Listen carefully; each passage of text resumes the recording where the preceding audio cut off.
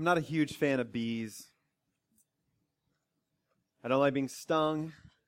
I don't really like their presence. They're kind of annoying. They get on my nerves. But I've heard, seems like experts think that they're very important to our ecosystem. And I've heard all this stuff that if bees didn't exist, then we wouldn't be able to eat and we'd all die a slow, tragic death, starving to death, and it would be a very unpleasant sight.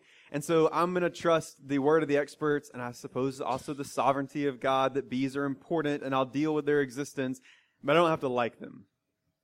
I am, however, very impressed by bees, especially honeybees. And the way that honeybees operate, the way that a honeybee colony works, is something pretty incredible. Because in this colony, you have thousands and thousands and thousands of bees all working together for one purpose. But we also see that there are different groups of bees, that they all have their specific role and their specific purpose, that each one of them matters. And so you have one queen with these colonies. And it's the queen's job basically to make more bees, especially to make more queens. And without the queen, there would be no colony, there would be no hive, because the bees would stop existing and they would eventually go extinct. Next, you have some worker drones. These are the males, the male drones, and it's their job. There's about 300 to 400 of these drones in a colony. And it's their job to help the queen have babies. And so they fertilize the eggs. And so without these drones, there would be no hive because, again, the queen wouldn't be able to do what she's supposed to do and the bees would go extinct. The next categorization is the worker bees. And this is the biggest group of bees, sometimes between 20 and 30,000 female bees. And these have a very high workload. And so it's the job of the worker bees to go out and to gather pollen so they can make honey and food to feed the little babies. It's their job to protect the queen and the hive. It's their job to even build the hive. And so if you don't have all of these worker bees, all of them doing their jobs well, then there would be no hive because they're not going to be able to build it. The hive would be vulnerable to attack, and the babies wouldn't be fed, and so the colony would eventually die out. And so you have all of these different groups of bees with all of these different skills, all very necessary to the life and the vitality of the colony, all working together for the good of the hive. And it's a pretty incredible and awesome thing. Without the diverse gifts and abilities of each bee, the colony would collapse. Over the last few weeks, we've been looking at the importance of the oneness of the church. How amazing it is that God makes the church one, how God brings us together from all different places, no matter how different we are, no matter what areas we come from, that it's not about a place or a certain type of people or a certain type of interest or skills or abilities, but God brings us all together and mysteriously through Christ makes us one and sets us up on the common ground that we are one body with one spirit, just as we're called to one hope and one Lord, one faith, one baptism, one God, the Father of all, that we are one. But this unity, this oneness, wouldn't be a mystery if we were all the same. It wouldn't be unique if we all looked the same and acted the same and liked the same things and had the same gifts or abilities. It would make perfect sense. People would look at that and say, well, of course they're one body. Of course they function well because they're all the same kind of person. They all do the same things. And so it makes sense that they would all like each other and want to be together, and there would be no mystery at all. And so today we're going to look at what makes the unity of the church a mystery, as we see the beauty of the diversity of the church and how we're all not only diverse in who we are and where we come from and what our stories are, but we are diverse in the giftedness that God gives us and in our role in the life of the church. And we're going to see how necessary each part is to the whole, how every one of us matters when it comes to being one in Christ. And so we're going to be, again, in the book of Ephesians chapter 4. And today we'll look from verses 7 to verse 12. God's word says, "But grace was given to each one of us according to the measure of Christ's gift. Therefore it says, when he ascended on high, he led a host of captives, and he gave gifts to men." And saying he ascended, what does it mean but that he had also descended into the lower parts of the earth? He who descended is the one who also ascended far above all the heavens that he might fill all things. And He gave the apostles, the prophets, the evangelists, the pastors, and the teachers to equip the saints for the work of ministry, for the building up of the body of Christ. May God add His blessing and His favor to the reading of His Word. Thanks be to God for His Word. Father, we do as always thank You for Your Word and Your goodness and Your grace and Your mercy. And God, we thank You that the church is a very unique place where You have gifted each and every one of us individually so that we can come together to honor You and worship You and serve You through a diversity of gifts and skills and abilities, and so that each one of us matters and each one of us is necessary to the vitality of the church, but also to the mission of the kingdom. And so, Father, as we read through this passage, as we look through this passage, we just ask that if there's anyone here who has not trusted in You for salvation, God, we pray that the gospel will be so clear and present that they would trust in You and that You would break their hearts with Your kindness and save them by Your grace.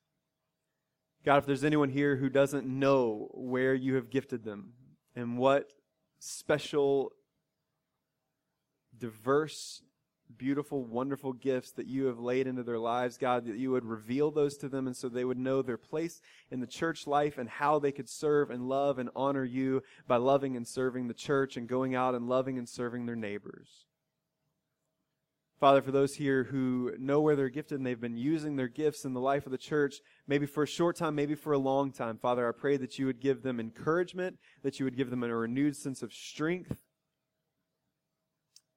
and that You would continue using all of us for Your glory, for our good, and for the good of our neighbors as we come together as one body, moving in one rhythm by using our diverse gifts that You have given us through grace in Christ Jesus. And so, God, we just ask and pray that everything that's said and done here would be honoring and glorifying to You. And we ask all these things in the precious name of Jesus. Amen. When the Magi came to Jesus when He was very young, it meant something. It's a very important part of the childhood narratives of Jesus' life because it shows us that from the very beginning, people were aware that there was something different about Jesus. And so the Magi saw His star in the sky and they pursued Him because they believed this to be a sign that a king was born. And so they went to find Jesus and they brought with them gifts that were fit to honor a king. But while they knew He was supposed to be a king, while they knew that He was special, while they knew that He was important, they couldn't have possibly known exactly who He was. They couldn't have known that they weren't coming to just see a king, but they were coming to see the King of Kings, who was the one promised to David so many years ago, whose kingdom would never have any end. They couldn't possibly know that they were going to see the Savior of the world who was going to, as Jesus said, set the captives free. And as Paul said, offer us salvation from our sins and forgiveness from what held us in bondage. And they couldn't possibly know that this child that they went to bring gifts to was carrying with Him and in Him gifts far greater than gold and frankincense and myrrh that He would one day give to anyone who would trust in Him. So many times when we talk about salvation in the life of the church, we reduce it down to maybe the lowest common denominator or the thing that we think about the fastest. And that's usually the idea that when we trust in Jesus for salvation, that it gets us out of hell. Or maybe we think about it from the positive side, that we think about salvation as just a way to get to heaven when we die, or just a way to have eternal life as the Bible promises us. But we know that salvation includes those things, of course. But it's also so much more nuanced than that and contains with it so many more benefits for the people who believe and trust in Christ. Not only do we have this opportunity to spend eternity with Christ, not only do we have this opportunity and this hope that Jesus gives us that one day we'll be made right and made new and with Christ forever in perfection, but we also have the promise that we're not simply forgiven of our sins, but that our shame is taken away, that our guilt is removed. We're reminded that we are bought into a family and that we are bought into a place where we belong and we're no longer alone, but we have brothers and sisters in Christ, not just in our home church, but as we've said over and over again over the past few weeks, across the entire world and throughout the ages. We are a part of this family, a part of this kingdom. But we also have this hope and this promise that when we trust in Christ for salvation, that we not only receive all of these things, but that Jesus, through the Holy Spirit, gives us gifts to be able to accomplish the work that Christ has called us to accomplish. In Ephesians, Paul says that we are His workmanship, God's workmanship, created in Christ Jesus for good works, which God prepared beforehand that we should walk in them.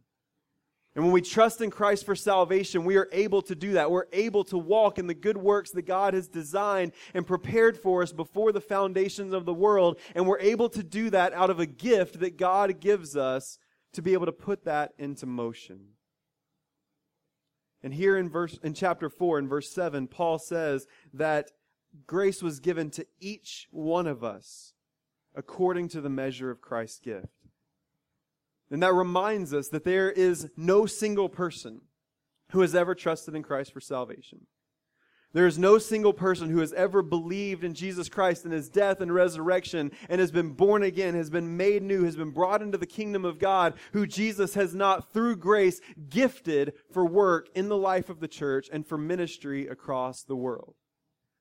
That each and every one of us, as we sit here this morning, if you have made that profession, if you have made that confession, if you have trusted in Christ, if you have been saved by His grace, then not only do you belong in the kingdom of God, but you have a job in the kingdom of God, that you have a purpose in the kingdom of God, and that you have gifts and skills and abilities that have been given to you precisely for kingdom work.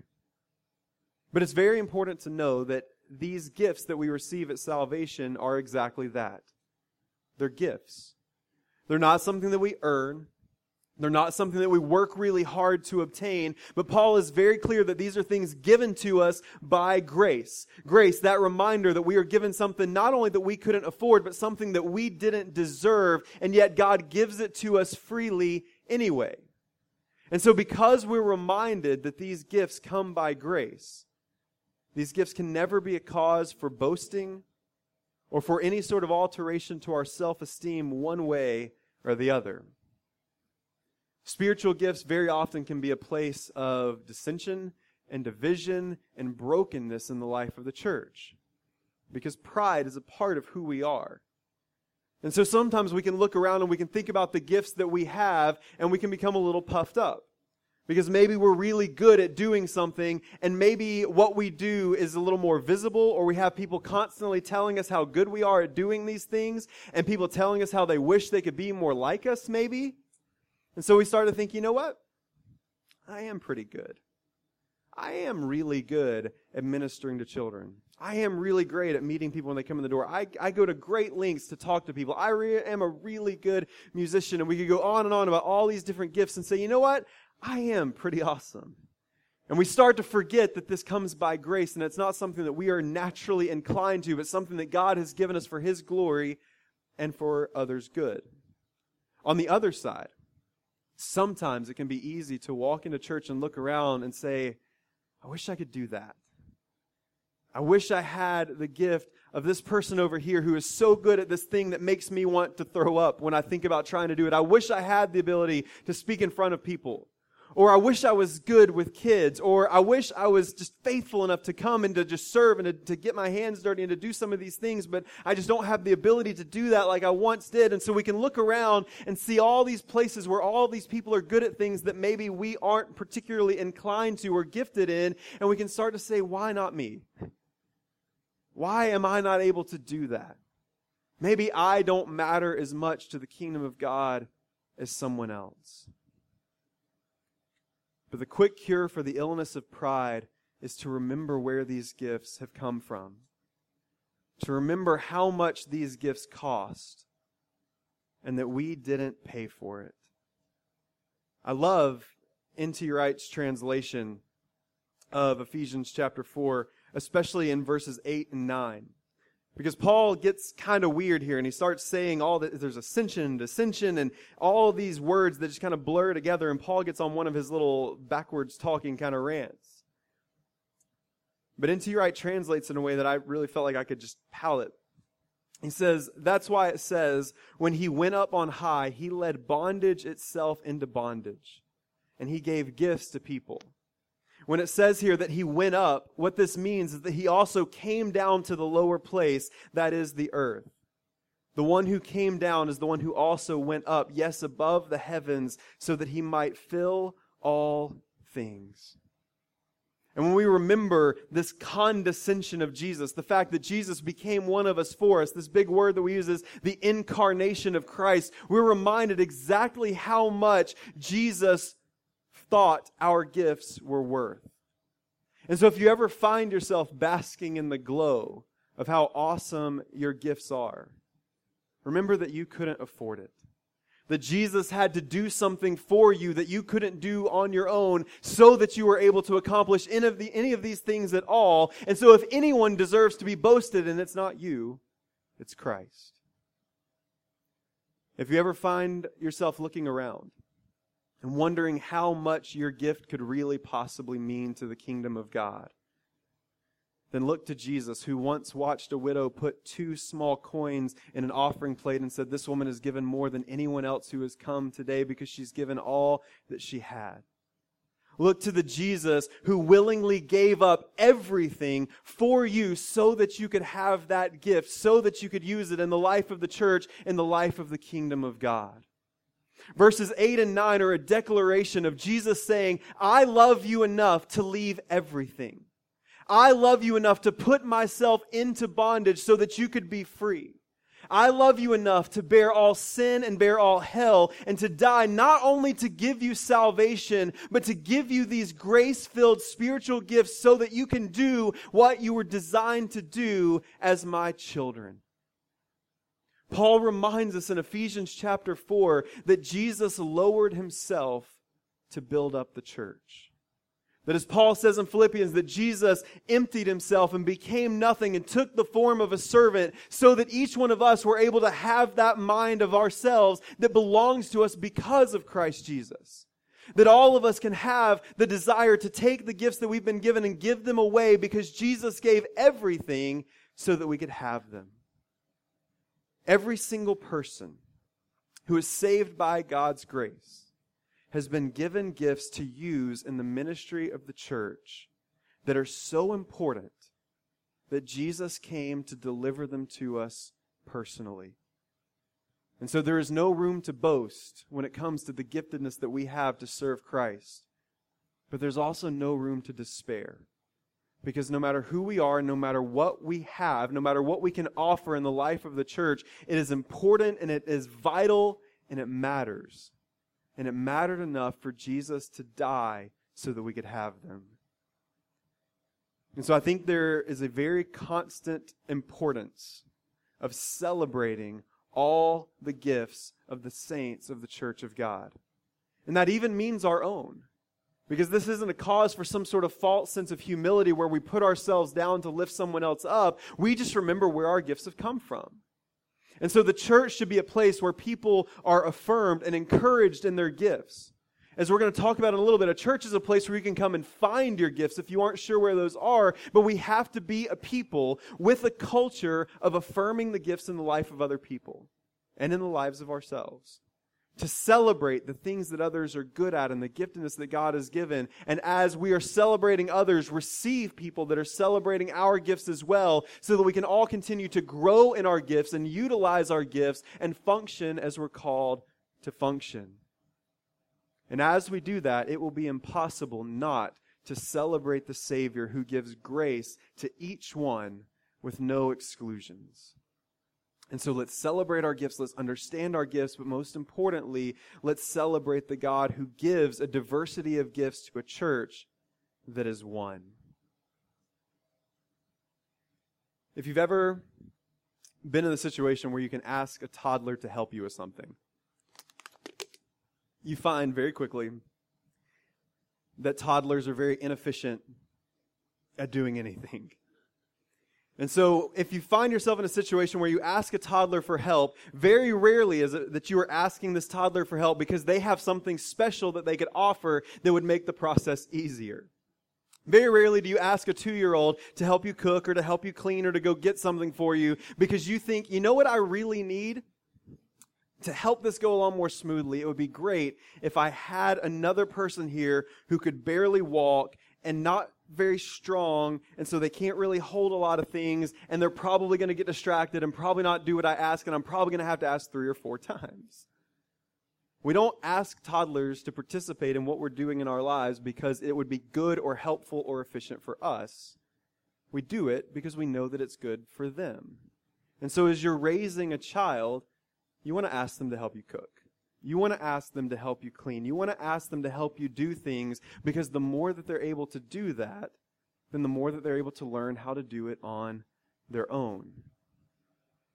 When it comes to God's gifting of humanity and God's calling on our lives as Christians to seek after His calling and to do what He's leading us to do and to partake in His ministry and His mission to the world, it feels very inefficient.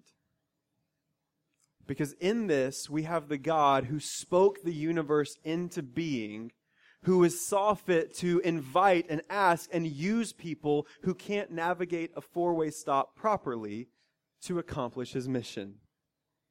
It's somehow worse than asking a toddler to help us do things because we are so... There's not even a way to grab the scope of how far off we are from being able to do God's work the way that God could do it. If God saw fit, and if God's only purpose was just to accomplish His mission, then God could do everything that He wants to do, not simply faster than we could, but God could do and accomplish everything that He wants to do in a breath.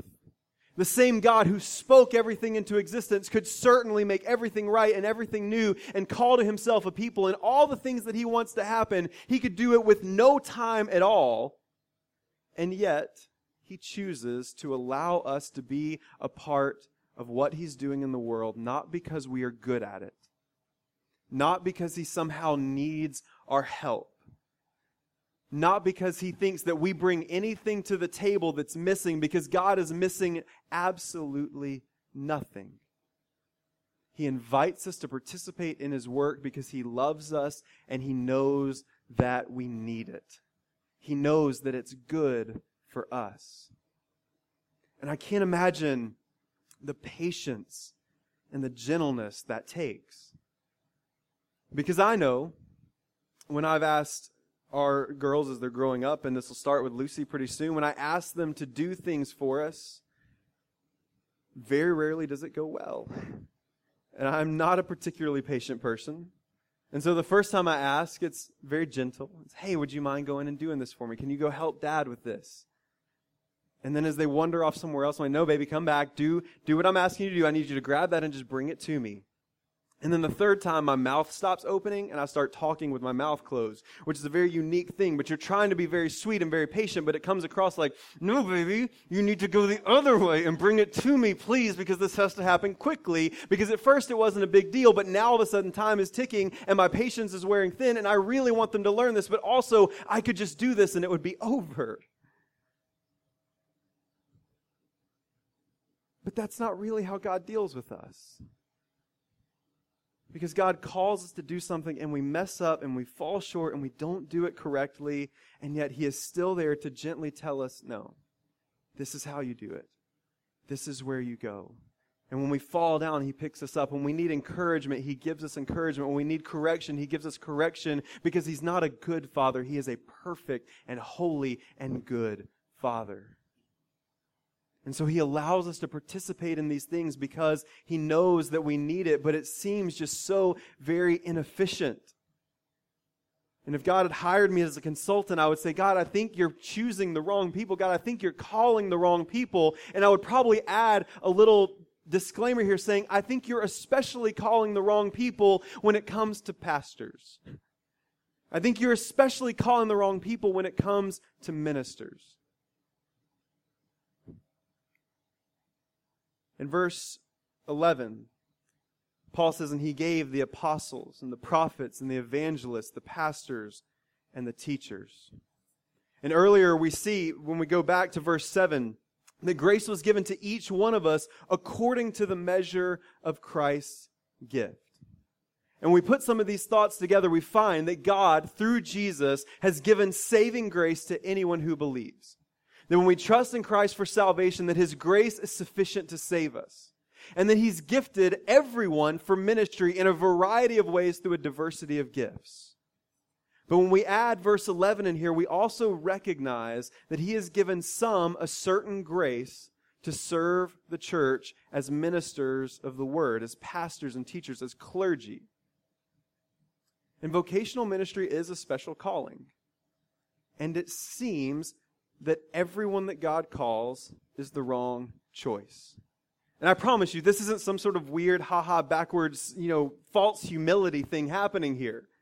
But the reality is, when it comes to pastoring, when it comes to the clergy, when it comes to the ministers of the gospel, there is absolutely no one who is worthy to stand behind the pulpit. There is nobody who is worthy to take the word of God and rightly divide it and discern it and teach it to God's people. There is no one who is worthy to lead congregations and equip the saints of God to do the work of God, because none of us are worthy to do the work of God at all. And yet Paul still says that God has given these offices, the apostles. He's given the teachers. He's given the prophets. He's given the evangelists and the pastors to equip the church of God to do the work of God. And again, while it seems like He makes the wrong choice, we know that God doesn't. That God equips the flawed and the broken people to do His work. And it's the role of these ministers to equip the people of God to go out and to do what they're called to do. And God uses those He called, as flawed and unworthy as they are, for this very crucial and very important task. But sometimes we can get a little mixed up on how we see this all working out. A lot of times we see the hierarchy of a church in almost a corporate sort of way. And so at the top you have Jesus, because He's the head of the church. And then right under Jesus you have the apostles and the teachers and the clergy and the ministers. And they're the next tier of authority. And then below them you have everybody else who would be the saints of God. And so it's this downward motion thing. But in reality, we have seen very clearly as we've looked at the body of Christ that there is only one head of the church. That Christ and Christ alone is the head of the church. And everybody else, we're all down here together. And so what God does, instead of having people rule over the church as a secondary authority, what God does is He equips the ministers and the pastors to come alongside the saints of God, to work with them and work through them and equip them to go out and to do the work that they're called to do. While there is a certain level of pastoral authority in the life of the church, the most important thing a pastor does is to come alongside the saints of God and to equip them to go out and to do the work of ministry. Now, I don't have to tell you that sometimes this isn't done well. And when this giftedness is used poorly, it is inconvenient and annoying at best, and it is dangerous and destructive at worst. But when it's done well, when it's done properly, when these apostles and prophets and teachers and shepherds and evangelists, when they work in the way that they're supposed to do to encourage and equip the church of God, it is a wonderful and beautiful grace-filled thing. And so I do think it's very important. And I know this could come across sounding a little self-serving this morning, but it's very important to pray for the ministers and the pastors of the church. Because it is a distinct and unique calling, and there is a very heavy burden placed upon it, because we know that even in Scripture it says not everyone should aspire to this, because there is a heavy weight that comes with it, and you'll be held to a different level of responsibility. But that doesn't make these people any more special. It doesn't make anyone who stands behind the pulpit any more gifted and not able to fall down with sin and shame and brokenness and all these things. And so we should be praying for ministers and clergy and for these ministers of the Word of God. But we also should thank God for them. Because all of us, whether you're a vocational minister or not, all of us have had someone in our lives who has been that minister. All of us have sat under the authority of a pastor and a clergyman, of a person who loves the Lord and who's been given this gift of equipping the saints for the work of the church. And so all of us should be thankful that God has given that to us. I've had the unbelievable opportunity, of course, for my whole life. My dad was my pastor, and he was able to pour all this into me and equip me to go and to serve. I've sat under other pastors and ministers and mentors who have equipped me and given me the gifts and helped me to be able to go out and to do the work that I'm called to do. And each and every one of us have that blessing in our lives because they are gifts from God. And so we should thank God for the work of the ministers of the word, but also pray that they would be able to do their job well, because we are all the wrong choice except not according to God, and that's a very difficult place to be. And so God has given all of us, the saints of God, a diversity of gifts. He's given the church, the ministers of the word, to equip and to lead and to send the church out to ministry. We also have a very bad habit in the church. And maybe it's cultural, maybe it's not. Maybe this has been the case for as long as there has been a church.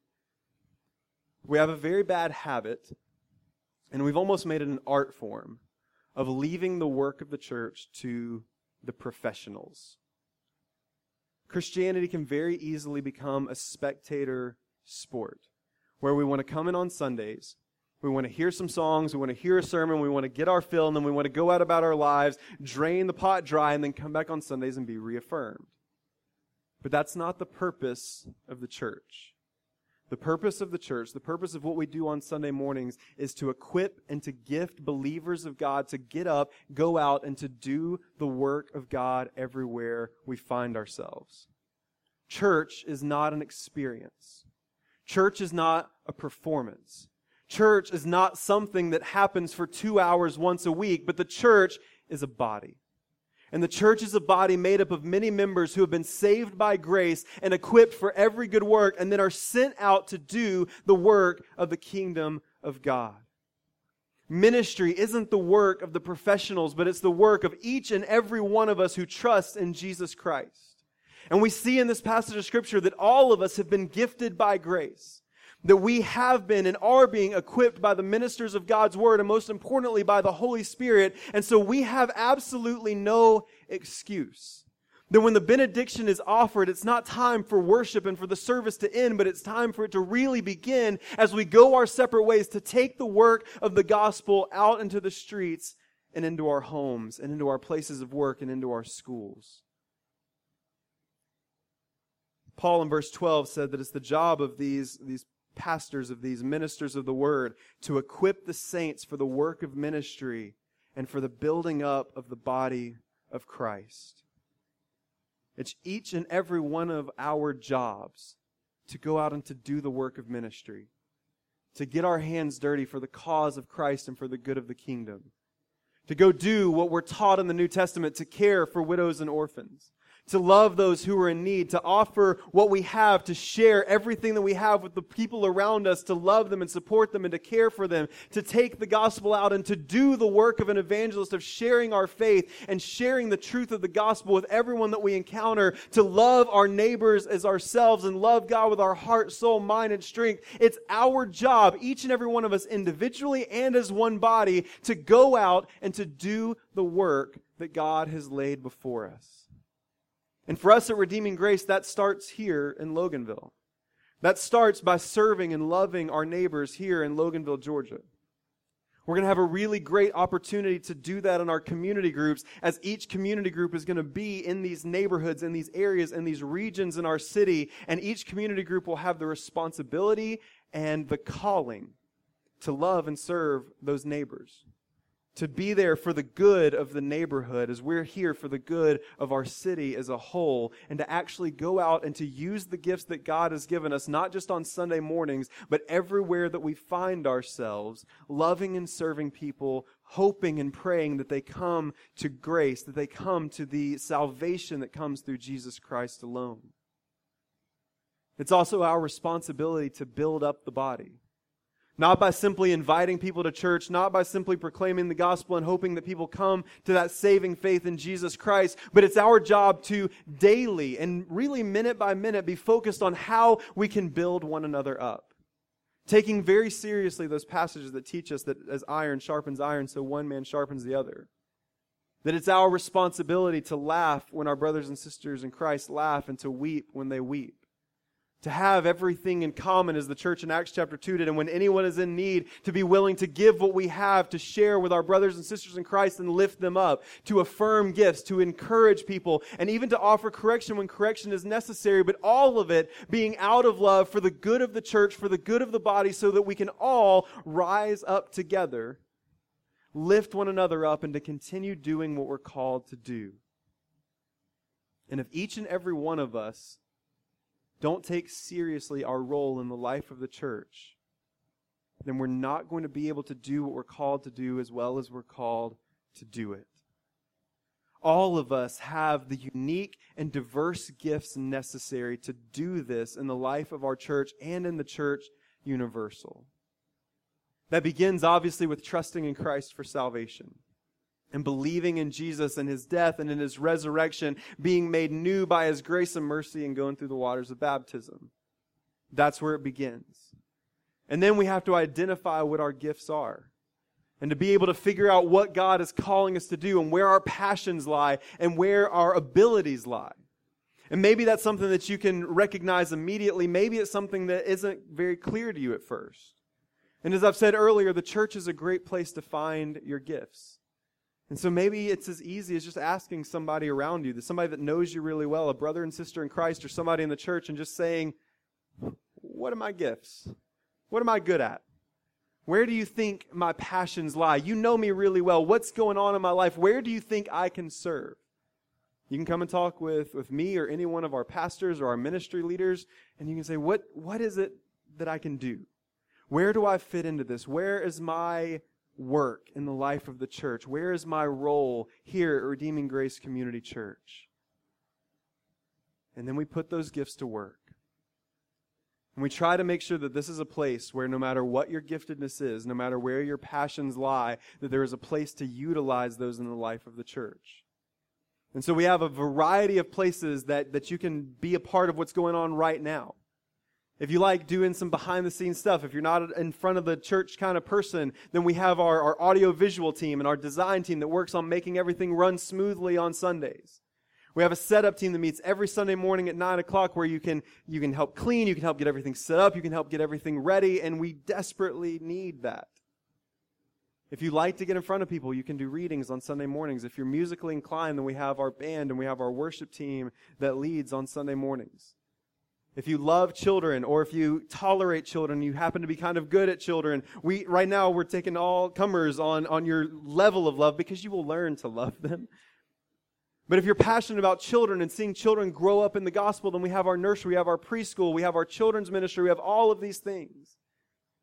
If you love caring for people in very tangible ways and providing for people, if you love to cook, we have our hospitality team with our breakfast rotation and beautifying the church and also caring for people when we need meal rotations or bridal showers or baby showers or other kinds of, not all other kinds of showers, but those kinds of showers. And we have all these places where you can love and serve the people of the church.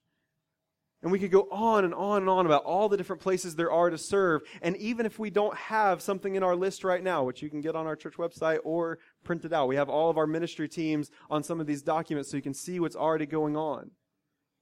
But if you look through all of those things and you say, I don't really know how I fit in here, but this is what I like, and this is what I'm passionate about, and this is where I feel like God has gifted me, and this is where I feel like my ministry is, then we can work together and find a place to put that to use.